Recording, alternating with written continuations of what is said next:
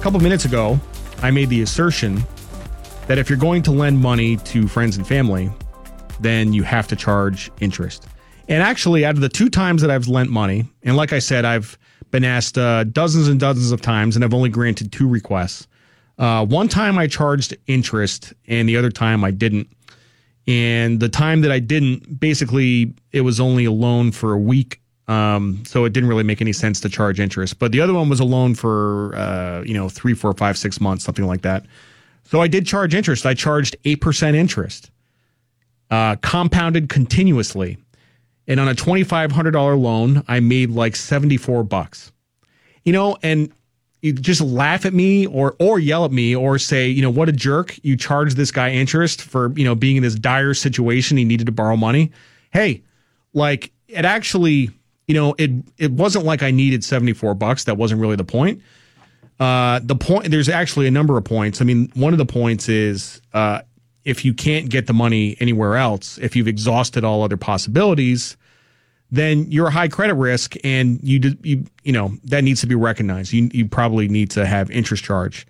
But second of all, if this really is a loan, then let's pretend it's a loan.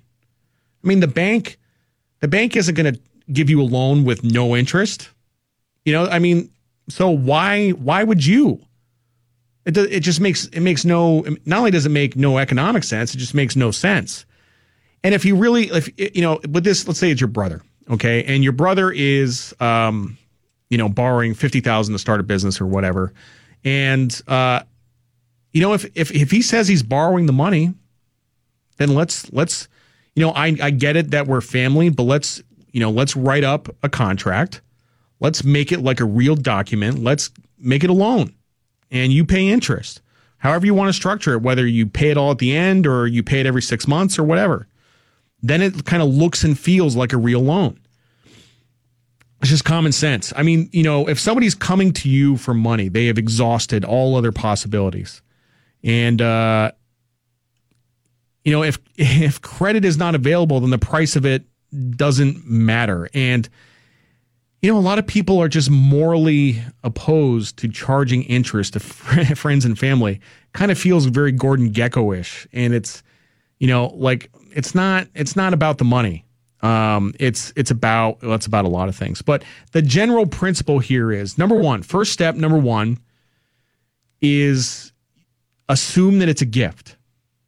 If you're going to lend somebody, remember, write it to 0. As soon as you give them that money, just assume you're never going to see it again. And you have to be okay with the idea that you're never going to see it again. And you have to say, this isn't going to affect our relationship. If you aren't willing to do that, then don't lend the money. Just say no.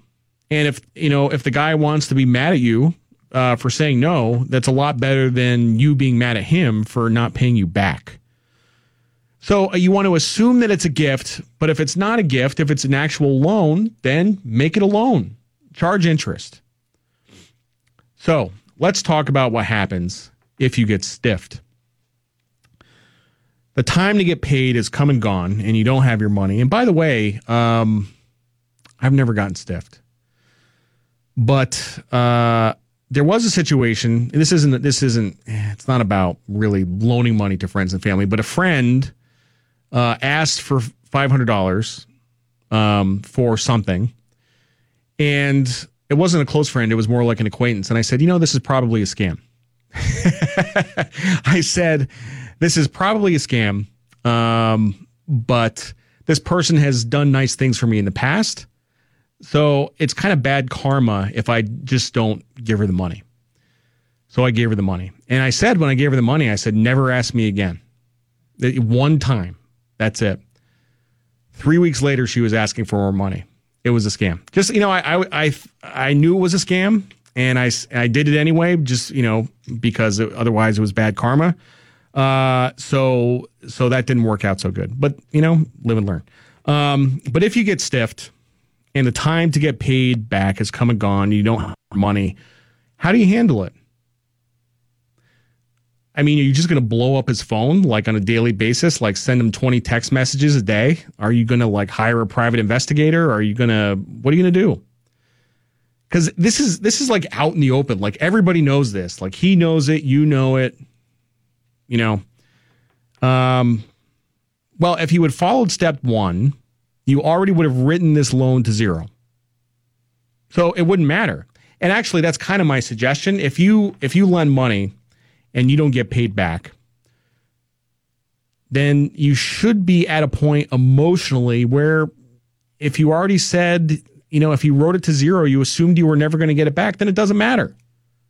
Then it literally does not matter. Like you wrote it to zero, you don't get paid, but you knew you weren't going to get paid anyway, so it should have no consequence at all. I actually have an easier time loaning out large amounts of money than small amounts of money, which I think I mentioned before. But these people that just, they borrow $50 over and over again, I don't have time for these people. But this brings us to another point. And I believe very, very strongly in this. Very strongly in this. What's the best way to put this? I actually don't believe in charity. I don't believe in charity. I believe in investment. Okay, so, that's my background. I'm a Wall Street guy. I'm an investor, and I don't enjoy giving money away. I don't like to think of it like that, even if I am. The way I think of it is I'm making an investment, and I'm getting a return off my investment. So I mentioned in a previous show that I donate to, and I'm not bragging or anything, but it's, I donate to animal rescues, and I don't really think of it as charity. I think of it as an investment, and I get a return on my investment. And that actually goes with friends and family, right? The same, if you have to think of it as an investment, you're getting something in return. And so what are you getting in return? And in the case of, donating to an animal shelter, what are you getting in return? Well, you save cats, but you get a psychic reward. You get a psychic reward. You get to feel good that you're helping, and that is what you get in return. If you really are going to loan money to a friend, and he's really, this has happened to me before. The one of the 2 times that I'll tell you about the 2 times that I loaned money. One of the 2 times that I loaned money, there was a guy who was a very good friend of mine since going back to college, and he was struggling with some substance abuse issues, and he was going through a bad divorce, and he had legal problems, and he ran through all his money. And ordinarily in situations like that, you would look at this person and you would say, not a good idea. His life is a mess. There's, whatever, not a good investment. And I knew him for a long time. I knew his character. And it wasn't just about being, I really considered this an investment. Basically I loaned him the money to hire a lawyer for his legal issues. That's what the money was for. And basically, he quit drinking. He got back on his feet, and he got back to his job, and he started earning money again, and he paid me back. And, like I said, I didn't even, I talked about it with my wife at the time. I said, hey, my buddy wants to borrow $2,500. And I said, I think I'm going to loan him the $2,500. And she said just what I said in the beginning of this piece. She said, you just have to assume you're not going to get paid back, and you're okay with that. And that's how I went into it, and then I structured it as a loan. I said, you're going to pay me 8% interest, and I got an extra $74. But the amazing thing is that this man has a 1 in a million, completely turned his life around. Got remarried, has kids, his job, he's gotten promoted, makes tons of money, got a big house now. His life is totally different.